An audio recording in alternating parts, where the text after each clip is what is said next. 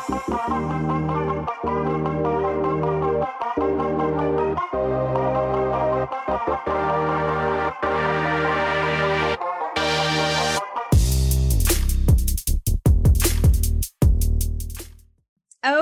friends, welcome to Into the Harvest. I'm Abigail Wilson, the editor-in-chief here, and I am joined today by my really great friend, Tina Wood. Hi, Tina.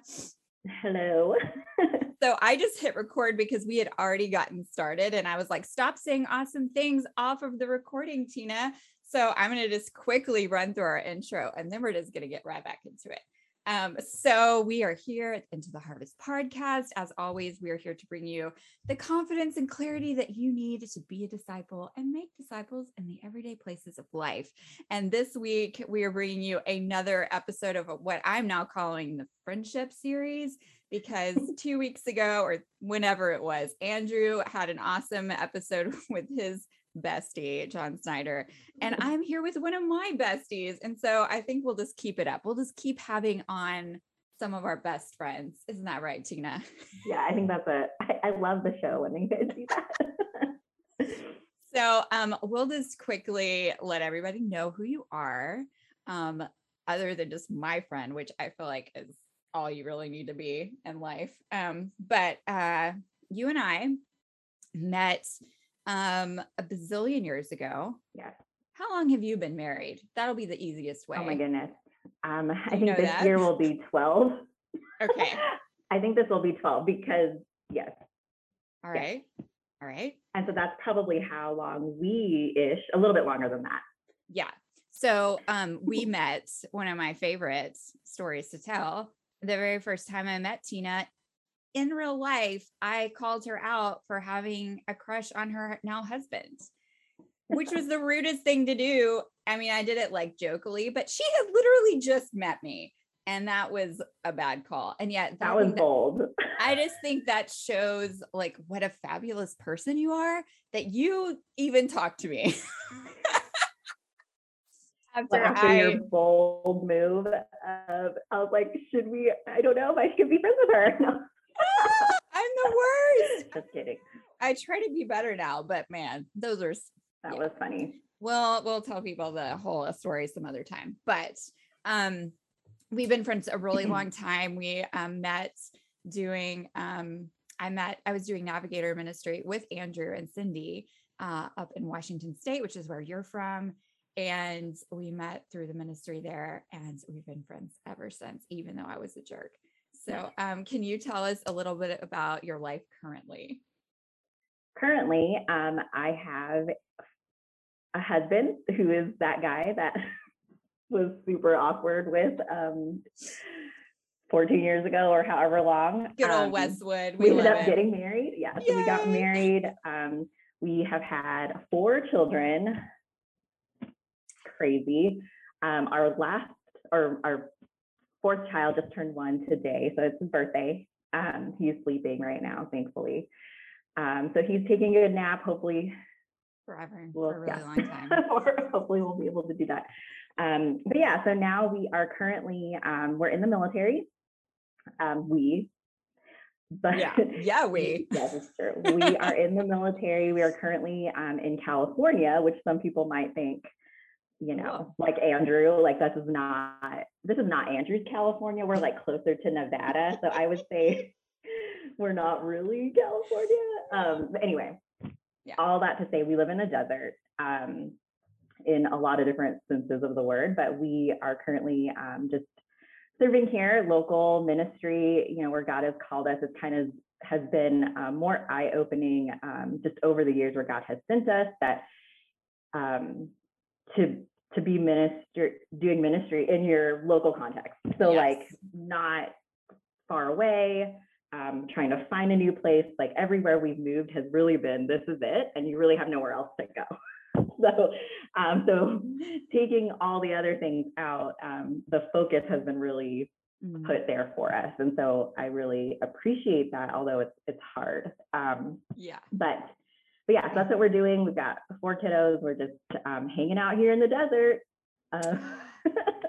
Do it. You guys are so awesome. You are like to me, the perfect example of what it means to be in the harvest, because truly you've gone from like Alaskan tundra to full on desert, and you're just like, okay, we'll create a church here in this environment. So just change of clothing and mood maybe. Yes. But other than that, you guys have been so faithful, and it's really cool to watch. And I learned so much from you guys. But today, you and I are going to talk about a particular subject that's close to our hearts, which is miracles. I would say the reason this show came into my mind, I really wanted to do it, was because last season we had a listener question that was something like about signs and wonders today. Like, is it still a thing? And Andrew and I were talking about it. He had some really great thoughts. I probably had some mediocre thoughts. And he said something though that was like, I believe in signs and wonders today. I just haven't really seen many. And I like totally jumped on him and was like, yeah, you have. And that wasn't very loving of me. Once again, everyone's learning what a jerk I am. And I was like, remember Tina. And so I thought, you know what? Our listeners need to hear the cool story of miracles in your life. Spoiler, I will probably also share some miracles in my life. And we're just going to go through those tremendous stories. I think it's worth taking a minute and actually just retelling the stories of miracles in our lives. And we'll get into why we think that's important. And then we're just going to kind of talk about why looking back on the things that God has done, even if they're not as miraculous as these stories, is really important, and why we should be doing it. So we're going to get into it. Are you ready? No. Okay. So back in the Yale time, in 2009, correct? Yes. You and I were both in Washington State. My husband was deployed. You and I were friends, even though I was a jerk. And you were now dating Wes. So that had happened, as I had predicted, to set the scene. And we both had some kind of sickness. It just so happens. And we both been on antibiotics. Tell us what happened next.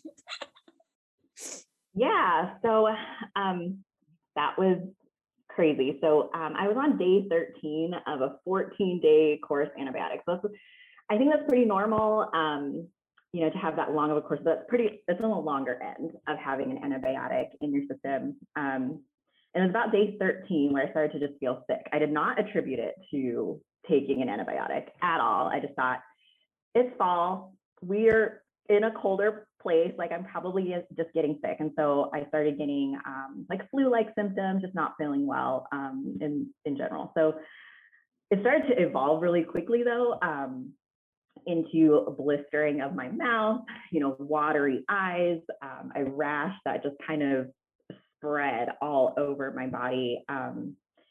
And I feel like I remember though telling you at Starbucks, like days prior, like something doesn't feel right. Yes. Do you remember that?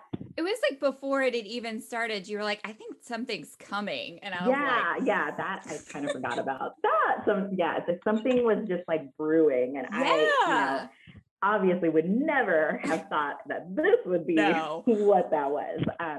Anyway, so like these blisters started just like popping up out of nowhere. I just was so sick. And that is probably when I called you. My fever was like spiking to 104, 105. I was just weak. And so I called you. Wes was taking my shift at Starbucks. I was a barista at the time. So I called you to take me to the doctor. Yeah. And so everything kind of just went from there. The doctor there was just looked at me. I think you remember. Well, I'm going to interject here because it's like the one part of the story that I'm in. So I'm going to just say but I want to set the scene for everyone. We arrive at the ER and she was in a state. It was very serious, but it was so serious that we like pull on in there, and then nurses took one look at her and like brought out a stretcher. I mean, she was whipped in there. And if you've ever been to the ER, that does not happen. So I'm along for the ride.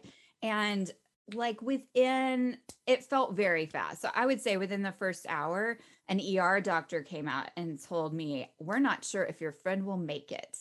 And those are not like, I kind of want to cry because I've never had that told me before, really, like only twice in my life. And it was the scariest moment. I mean, I was in shock because Yeah. I was I didn't know what to do. I called a lot of people is what I did. But I just want to set that stage of just how serious it immediately got for Yeah. Yeah. And everybody. it was very it's almost like I just didn't have time to even think about what was Yeah. going on, and so, being put in a, little tiny room, lots of doctors coming in and out, Yeah. just trying to figure out like the cause, because that's really Mhm. what we do, right? Like I'm also a nurse. Yeah. And so you generally are just looking at what's going on, like what is causing it, because whatever's causing it, we need to remove. Yeah. So obviously I'm getting like question after question. And then as soon as I said I was taking a certain antibiotic, Mm. the doctor kind of looked at me and then walked away. He was like, hold on. And then he Yeah. walked away. I think he was talking to his buddies. Um, and then came back in with that news of just, hey, this is serious. Really. It's Yeah. called Stevens-Johnson syndrome. It attacks your mucous membranes, and then can become very systemic very quickly. We need to treat your symptoms because we just don't know how far it'll go. And so it was grim. It was scary. So scary. And I really had no like answer to that. I just said, okay, Yeah. what else can you say? Yeah. Yeah. It was like, let's call your mom and let's call Wes because things are really, really serious, particularly since you had taken, so probably if you're listening and you haven't Googled it yet, SJS is really kind of a reaction to antibiotics, correct? So Yeah. it's an allergy, and it causes your body to attack itself. So what it was looking like is just her body was like shedding everything. Yeah. So the doctor would explain it. He's basically like, you're going to be treated like a burn victim. Yeah. That your body was burning from the inside out is what he would Mhm. kind of explain to me. And I was like, that just sounds really great. Yeah. Nice. No. And I have come to like even find out that it could be medication as the culprit, as well as just infections. Like people that have had pneumonia have gotten Oh, Stevens-Johnson's, okay. just like your body reacts to something. So it's extremely rare and Okay. it's extremely unpredictable. So Mm. there's just no way to prevent it, to be Yeah. truthful. You're like on for the ride. Yeah. Yeah. So there's just no way to really stop it from going to, and you just really don't know how far it'll go. And that's where we were at this point, was just, Yeah. we don't know how far it'll go. And so just a wait and see, Yeah. no pun intended with that. Oh, we'll get there. We'll get there. But yeah, so we were just kind of just waiting, and a lot of doctors needing to kind of assess. Yeah. And I kind of think to come in and just look at you, which is super rude, just like you were, but in like maybe the best way, as in you were the most serious case up in that hospital, in my mind. They were all just like, probably most of them had not ever seen it. I mean, it's something known. And so they diagnosed it super quick, which was awesome, but they don't probably just see it very often at all. No. So, okay. So remind me the sequence of events here. You were quickly taken up to Seattle to a burn unit there, because really the way your body was now looking and feeling was 100% like a burn victim. And they were going to treat you that way because of possible infection, right? Because her flesh was basically just like peeling off inside her mouth, her eyelids, her pretty much your whole body. I remember your arms being, oh my gosh. Yeah. So your body, just kind of goes crazy. It just, that was just a crazy experience because it was so fast. Like I couldn't even, it was just everything kind of like rolled on by, and it had only been a couple hours and things were just getting significantly worse as the time went on. And so, yeah, so they ambulanced me over to Harborview when they realized that, hey, she, evidence has said, because obviously there wasn't a lot of evidence, there's not a lot of people that have this, evidence was saying that people have better outcomes and less mortality rate if they are seen in a burn center. So places that are specialized to treat skin issues, because that's really, that's the biggest organ in your body. It is the biggest part of defense against all the things that are outside. So when that is broken down, you're really susceptible for sepsis and things that will go south really quickly. And so, yeah, so we were at the burn center. They, at that point, were cutting skin that was just dying off because it was just there. So a lot of wound care and a lot of symptom management rather than the cause, because we already knew the cause, but there wasn't anything else to do with that other than to stop the medication. Yeah. And I mean, you casually said that, like, wound care and taking off the skin. Friends, I'm here to tell you that it was, I mean, they had to give you, what did they give you when they were changing those dressings? They started with morphine, did not work. So Dilaudid.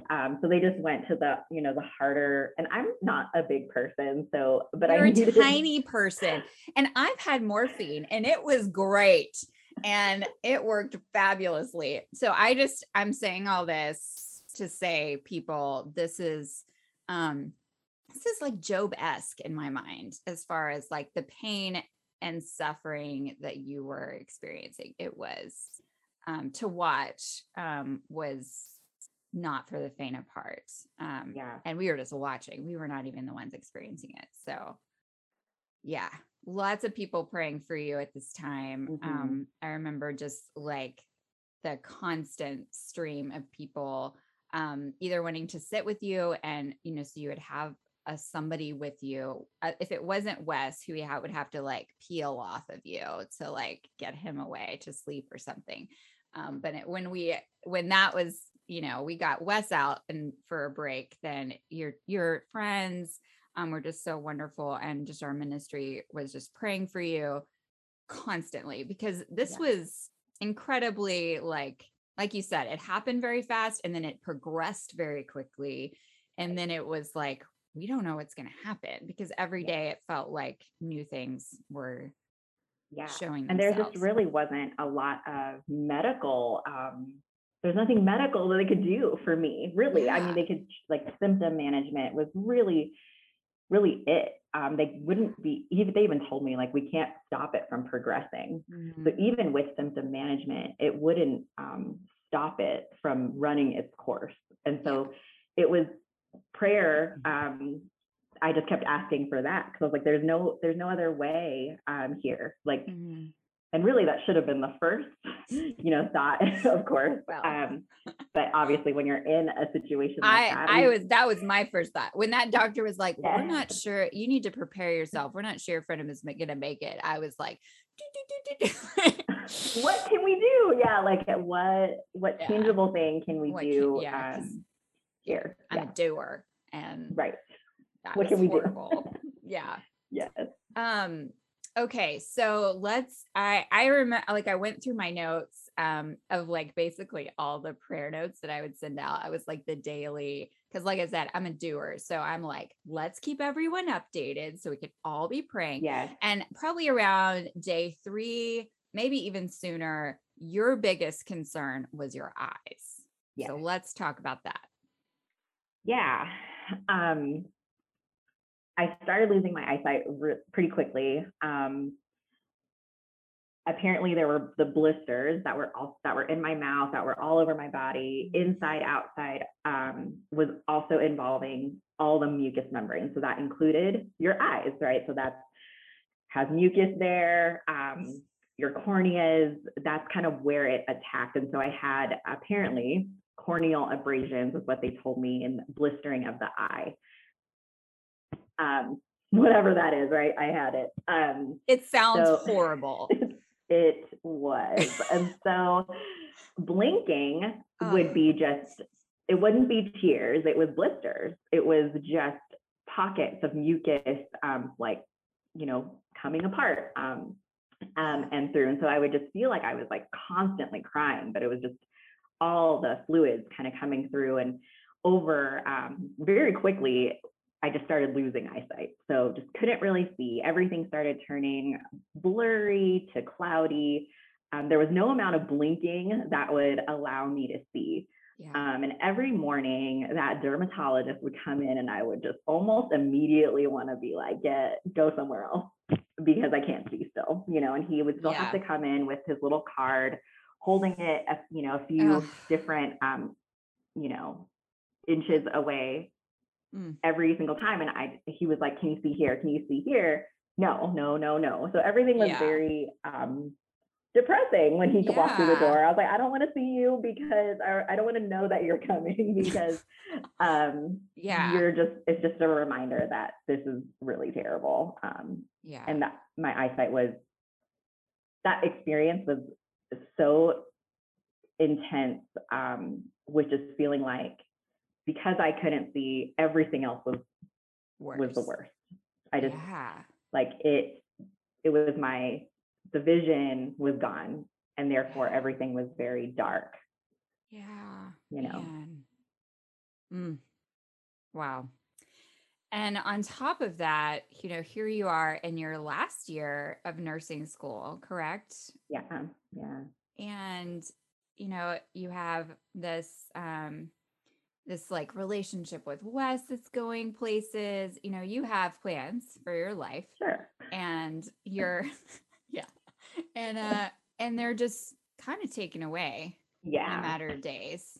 I had to really, I did think about that, of course, you know, laying there, you have nothing else to do but just think, and you can't see. So you're just really in your head. And I struggled a lot with the Lord. And I was like, God, like, why? Like, I felt like he made it clear that I should be a nurse too. So that was really hard to take, because I thought that was, the plan, and I thought that was his plan for me. And so to have something happen where there's no way I could be a blind nurse, you know, that's probably not normal. It's not a thing. Yeah, probably not. And to be married, I was like, oh, surely Wes won't want to marry someone who can't, you know, I know. I know. But of course you go there, you know, you're in your early, you're like, I'm worthless. Yes, I'm like, I'm not going to have any life, you know. And, So, you know, I did go there where I was it was really hard to like swallow of what life was going to look like from then on out, you know. And I just really had a hard time thinking that through, because it affects everything. You know, like everything. Right. So you, your symptoms continued to get they were pretty horrible. But you finally kind of reached probably, I guess, the end of the antibiotics like roll up in your body. And so it sort of tapered off. They were like, she's stable, she's going to make it, which was great news. But, tell me what were your long-lasting symptoms as you were being released from the hospital? Because I remember you went and you were going to be staying with a sweet friend of yours, kind of in her little apartment suite.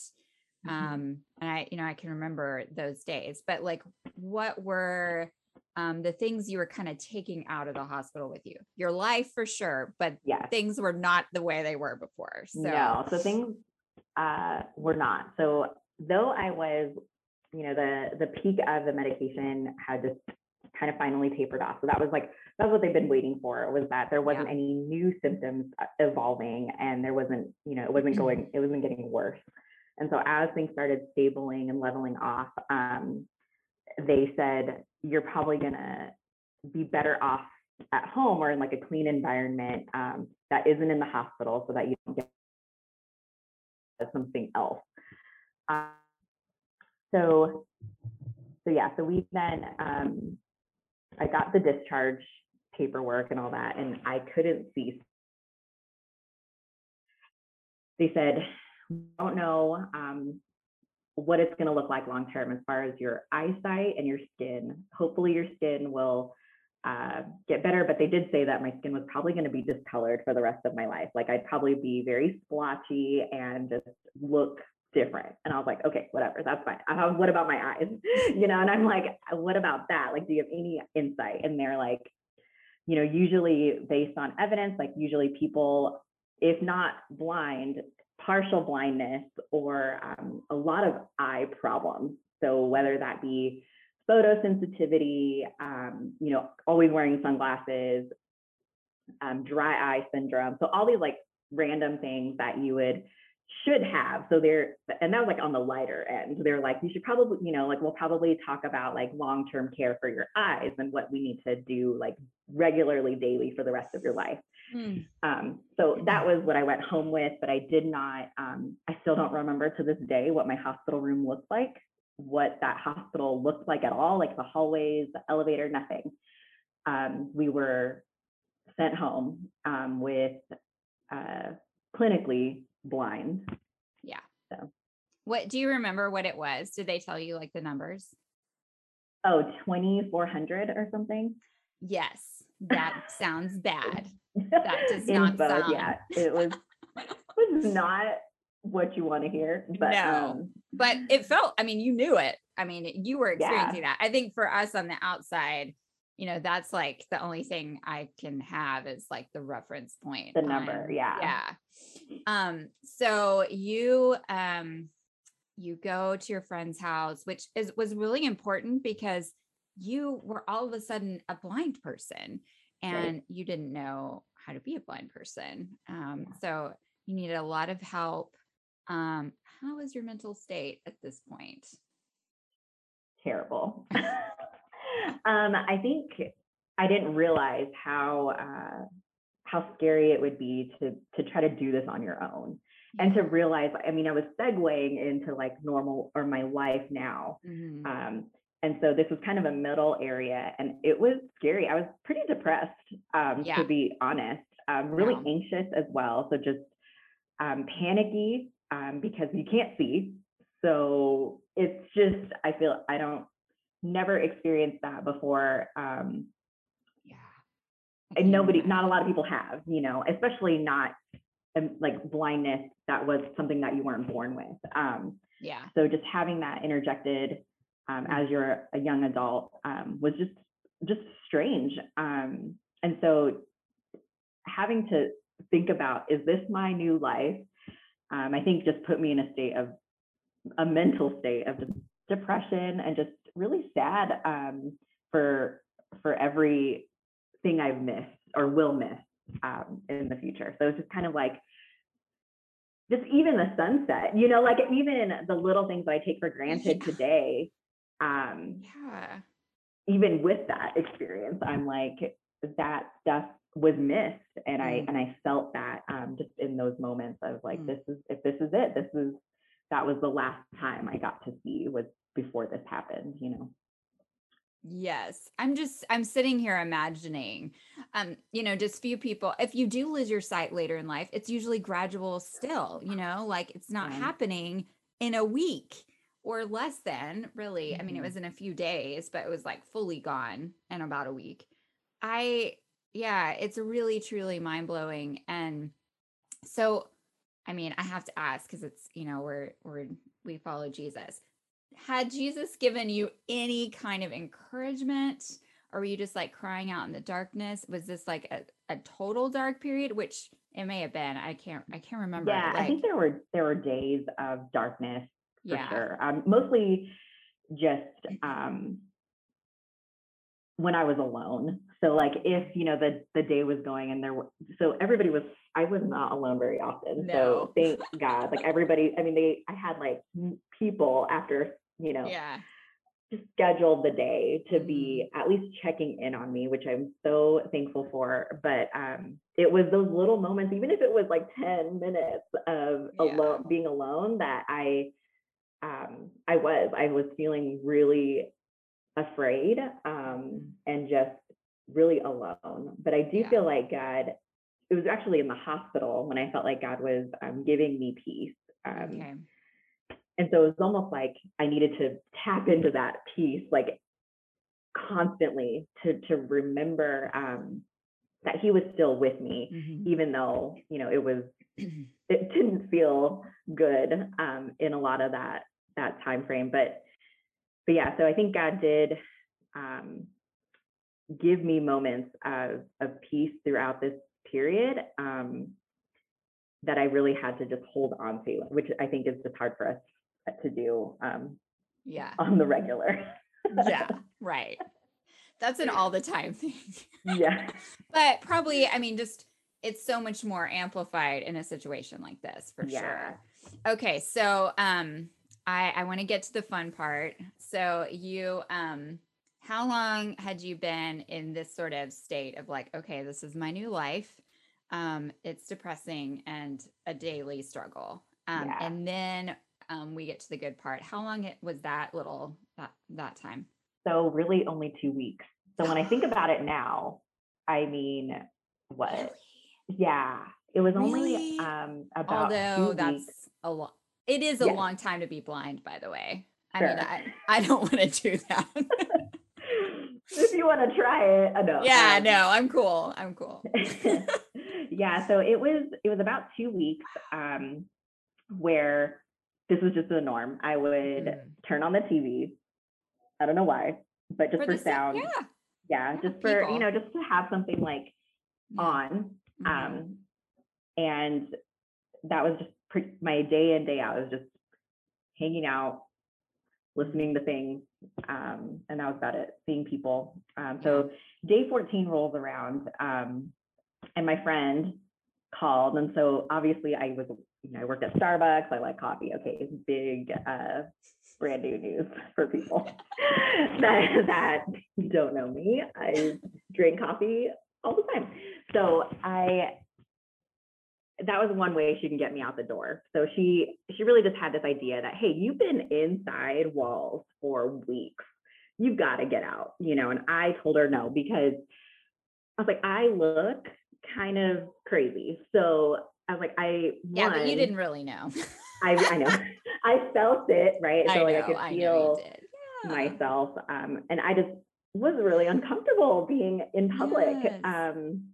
And so I was like, I don't really know about that. And so she was like, how? And I was like, so, well, okay, I'll agree to go if we go through a drive-through.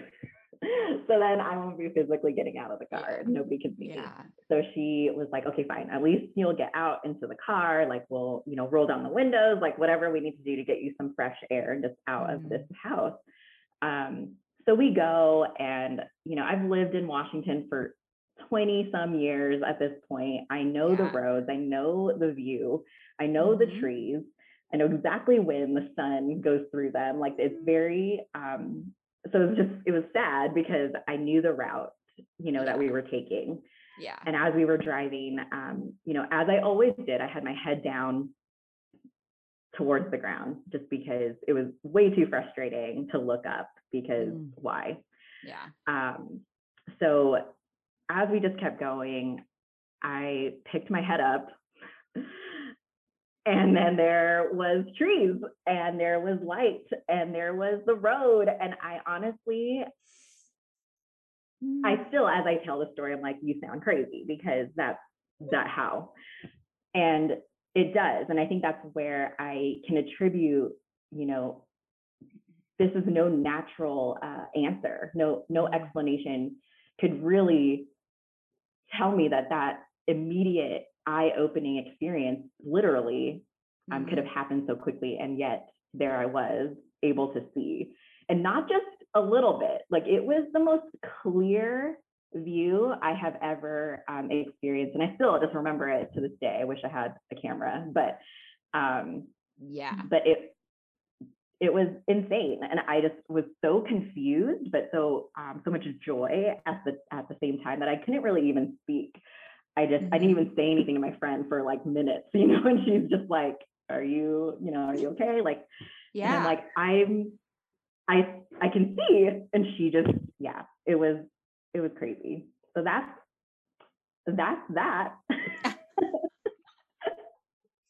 Yes. To recap, Tina was blind and then she wasn't.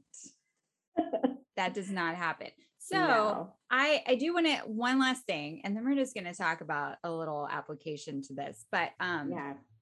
so you had eye surgery like before all this had Yeah. happened, and you had like a post-op of that, like LASIK, Yeah. right? Like, Yeah. just your simple day procedure. And you go in, so now you can see again. You've had this Yeah. whole thing go down. By the way, Tina looks awesome today. If you're watching us on YouTube, then you know her skin looks fabulous. She does not have any scars at all from this. You would not know that Tina had experienced this horrible trauma, but we would think an eye doctor would. So you were blind for several weeks, and then you could see again. And then sometime later, you go back to the eye doctor for just your checkup for your LASIK. Yes. Did you tell him, or did you wait to see what he would do? So he knew that it was going on because I think I emailed him previous, like when I got out of the hospital, I said, hey, this thing happened. Is this over? Like, is there no hope? Because, medically, like for LASIK, you have to like open the flap. I want to get into detail, but basically, so basically you have to take the structure and change it. So the integrity of your original eye has now been compromised in order to make it better, right? So this is how it goes. And it takes a long time to heal.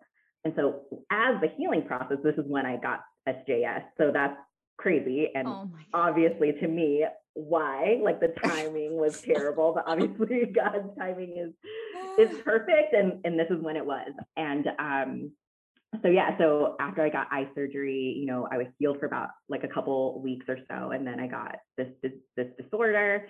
And then I come back to him for my post-op. So this wasn't even just about like what had just happened. Yeah. It was like a normal scheduled post-op appointment. It was already on the calendar. Yeah. Yes, it was. So I walk in, and he was like, so you had this thing. I looked it up, and he was like, cool. He was like, I don't know if this is going to be, a good, I might not have good news. Yeah. And I was like, okay. I was like, but I mean, obviously I was like seeing and walking in there. So he put me in the chair. We did the eye stuff and the eye exam. And he said, it's perfect. And I was like, yeah, I know. but I mean, I didn't know the exact number. It was 2020 as I walked out that door. But I didn't know how perfect. I knew I could see, and it was very clear. But the number was helpful and really cool. It is. I love it. Yeah, I love a good 2400 2020 story. I didn't know I needed it in my life, but I think we all do. Yeah. So the doctor was super shocked. He looked at me like, I don't get it, and I was like, and I remember saying, I was like, yeah, well, I do, and so we just talked a little bit about prayer and the power of prayer and who was by my side and how God just took it because there was nothing else. Like, and we kind of talked about it with doctors trying to figure everything out and, really dive into the why and the cause, but there really was nothing they could really scientifically put out there, Yeah, no, it was a miracle. Yeah. I mean, in my own life, I have experienced doctors say we don't understand this, like this is, and they don't want to say miracle. Like you can tell they're like, oh, what's another word? Yes. This is unexplainable, I think is what they end up saying. But yeah, so we definitely have experienced miracles in our lives. I had to literally, my internet's unstable. Me. Am I back? What? Oh yeah, it's my internet was unstable. I don't know what happened there. Okay, I'm back. I had to literally write a whole book about my miracles to cement them into my brain. And yet, it's been a while, even since I've written my book, I forget. I've had to reread my own book, which is embarrassing. It was like, oh, this is pretty good. And I am sad to say that miracles don't always stick with us. I mean, have you felt that as well? I mean, it's been a while now since this. We forget on a daily basis, just, and maybe even the details too of like the little miraculous things. I'm so glad that I have my book, and you have written out your story as well. Yeah. And I think I forget who, but I feel like from all angles, someone was like, write it down, and I am not a writer. It's great. Like I've always tried to, not the best. So, but that was probably the one thing I did right, because I was like, okay, this was huge. This was a big part of God revealing himself to me, him using my life in ways I just didn't even know at the time. And then a story that I would tell forever. And so I was like, I should probably write it down before my memory gets foggy. Yeah. So writing it down has been helpful. And obviously, so I post it because I like the memory. So then it like kind of forces me to look at it again. And I do every year stop and reread all the details that I had written, because like you said, like we are just forgetful, and that's not new news. People are forgetful. We have seen it throughout scripture that we just struggle to remember even the biggest things that you would probably say, how can I even forget that? Yeah. But yes, we do. Yeah. I mean, we have the perfect example probably is Moses, and then the children of Israel, like all those incredible things happen to them. And then it's just from then on, it's like, I'm going to need you to remember this. I need you to remember this. And they forget and they forget and they forget. And we know that that's true. So you wrote it down, and maybe like once a year, you kind of have your anniversary remembrance. But do you feel like in your life, is it more of like a marker that the Lord did this miraculous thing and it's impacted your life then, obviously, in a huge way? And then it sort of, as anniversary, you're like, praise the Lord. But do you think that it changed your walk with the Lord in a way that it wouldn't be otherwise? Or was it just for that season? Or, I mean, I don't know. I don't have an answer in my own life either. So there's no right answer. I think definitely at the time, I mean, I feel like I would say I wasn't the most mature believer in this time of my life. I really struggled a lot with the things that were in my past. And so when stuff like that, when that happened, I think it was huge for that moment. But for me, maybe it was for afterwards, like in lots of different periods of time when I can just recall it. So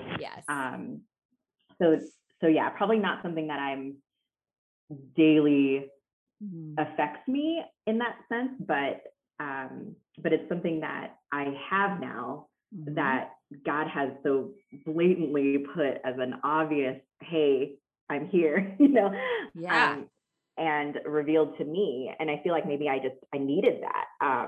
I do, I think everyone needs God to, or like, we just need to remember God in ways that we may not think, even if it's not a big eye-opening story. So just over time, I feel like God has given me that story to then tell. And so I think now it has become something that I cannot just hide in the corner. And so because of that, it has given me a lot of opportunity to just share that story, just in a lot of different ways of just, being blind and then seeing, and then, obviously miracles being something that points to Christ. for the most, for the biggest miracle, you know, of him rising Yes. and dying and changing hearts, like that is the biggest miracle that has been done in my own life. I know, but I do have these little that story to tell, and I think that we just continue it on and just keep grabbing it back for Yeah. memory's sake, for our own hearts, to just remember who he is and what he's about, you know. And it's to heal and bring people to himself in full restoration. And I think it's just a picture. I feel like I can go all day of just thinking about all the ways that God has used that one story to just reveal so many different things about himself to me. Yeah. Yeah.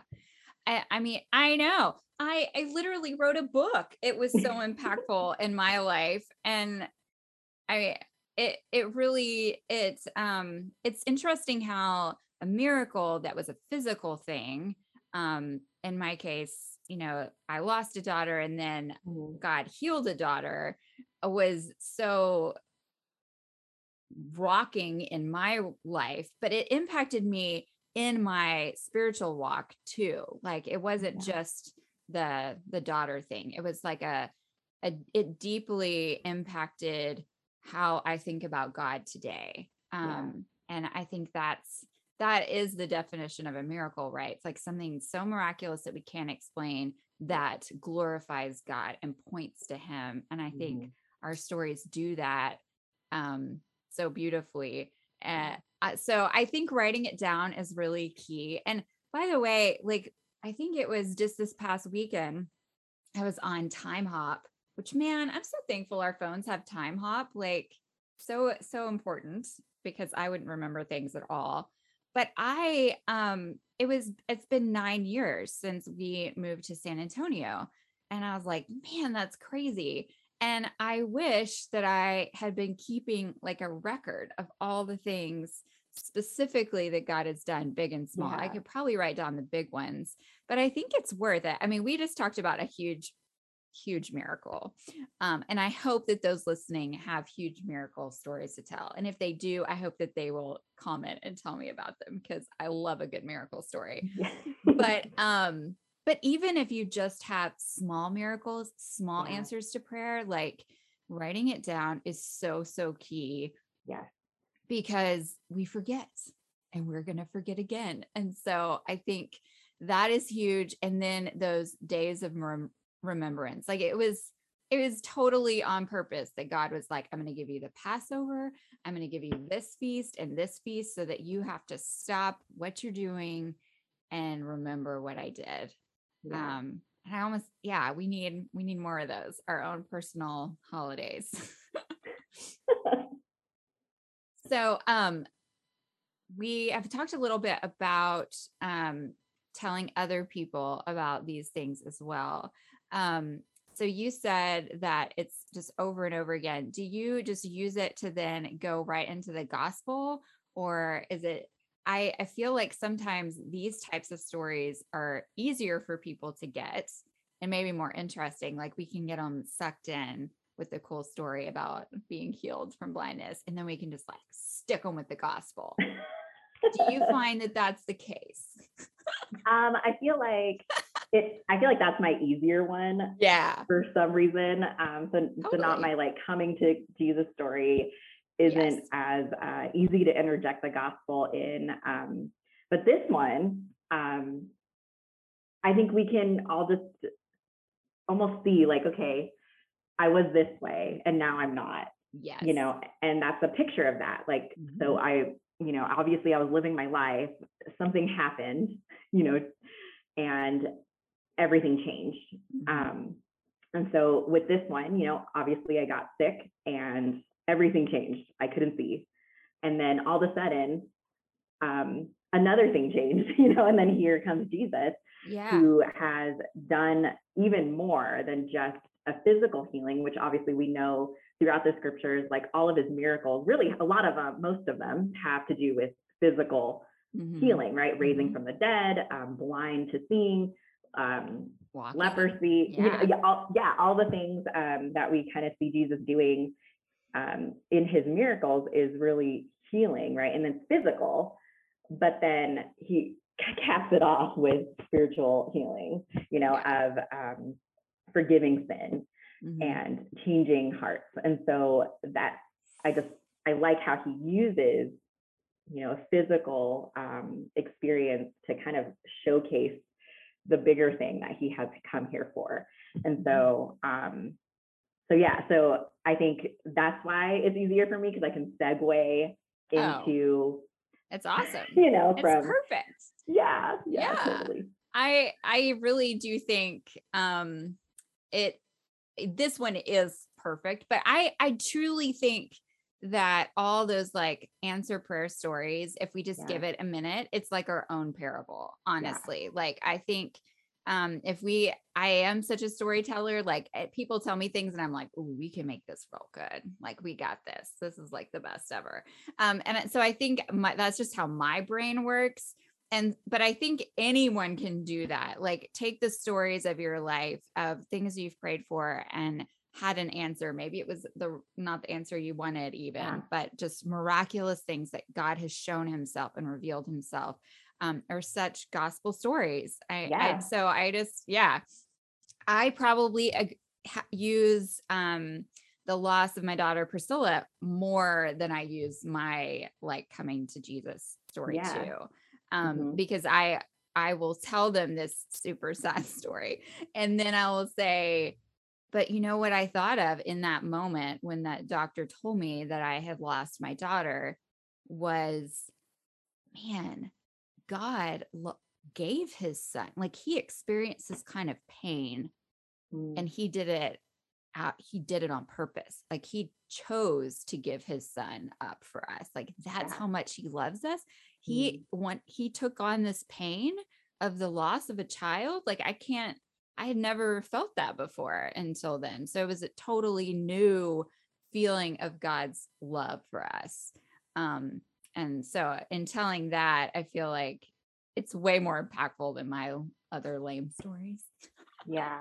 But, you know, I was thinking as you were talking of just how, you know, everything points to Christ, you know, everything, because God, as believers, like, we have to recognize and that it's him who is sovereign over all, every detail in our life, every tragedy, every pain, every suffering, like those things are there. And it's not like he didn't put them there, you know, or like it was a coincidence or whatever.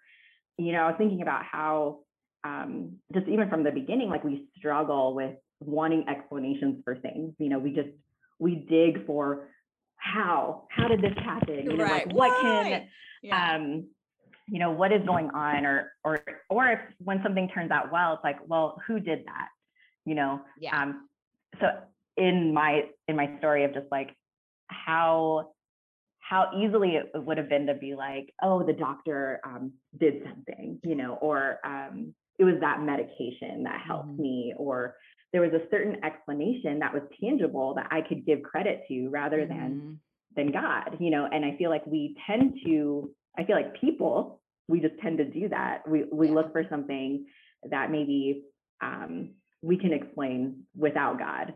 And I think that's where miracles are so cool, because usually there's none of that. There is no place to give credit to other than a supernatural experience, you know. And so I mean, miracles are miracles because we can't fully explain them, right? And hopefully that helps us to reveal who Christ is and what he is doing, and that he does this for us to kind of, hey, remember that I'm bigger than all these things, and that he has every detail in his hand. You know, it's really cool to have those kinds of stories and to be able to share them. I think, like, as a nurse myself, I'm like, well, what happened? Like, what kind of medication did you take? You know, like what healed you? You know? No, totally. And I think it's helpful, like the eye doctor being like, I don't even know. And our doctor, you know, when they checked out Tabitha and she was perfect, and that, like, the best fetal cardiologist in the country was like, man, I don't know. that just boosts your faith, Yeah. because like you said, I mean, you're a scientist. It's like, we can definitely like figure this out. I was like, no, Yeah. you No, you can't. can't. Yeah. So it's, man, so cool. I thank you so much for being on today. It was super fun. I hope that those listening just can be encouraged in their own faith, that Jesus is real, that he's doing miracles, and to think back on their own life. Maybe not quite as miraculous, but surely you have stories that have shown Jesus to be real and alive in your life. And we hope you can remember them, write them down, tell them to others, just glorify Jesus and his great goodness to us. And it was really fun to relive this miracle with you today, Tina. So thanks so much for being on. Thanks for having me. Yay. All right, friends. I'll be back with Andrew in 2 weeks. So we'll see you then. Until then, leave us your questions, comments. We want to read them. We can't wait to hear what you guys think. All right. We'll talk to you later. Bye. Bye.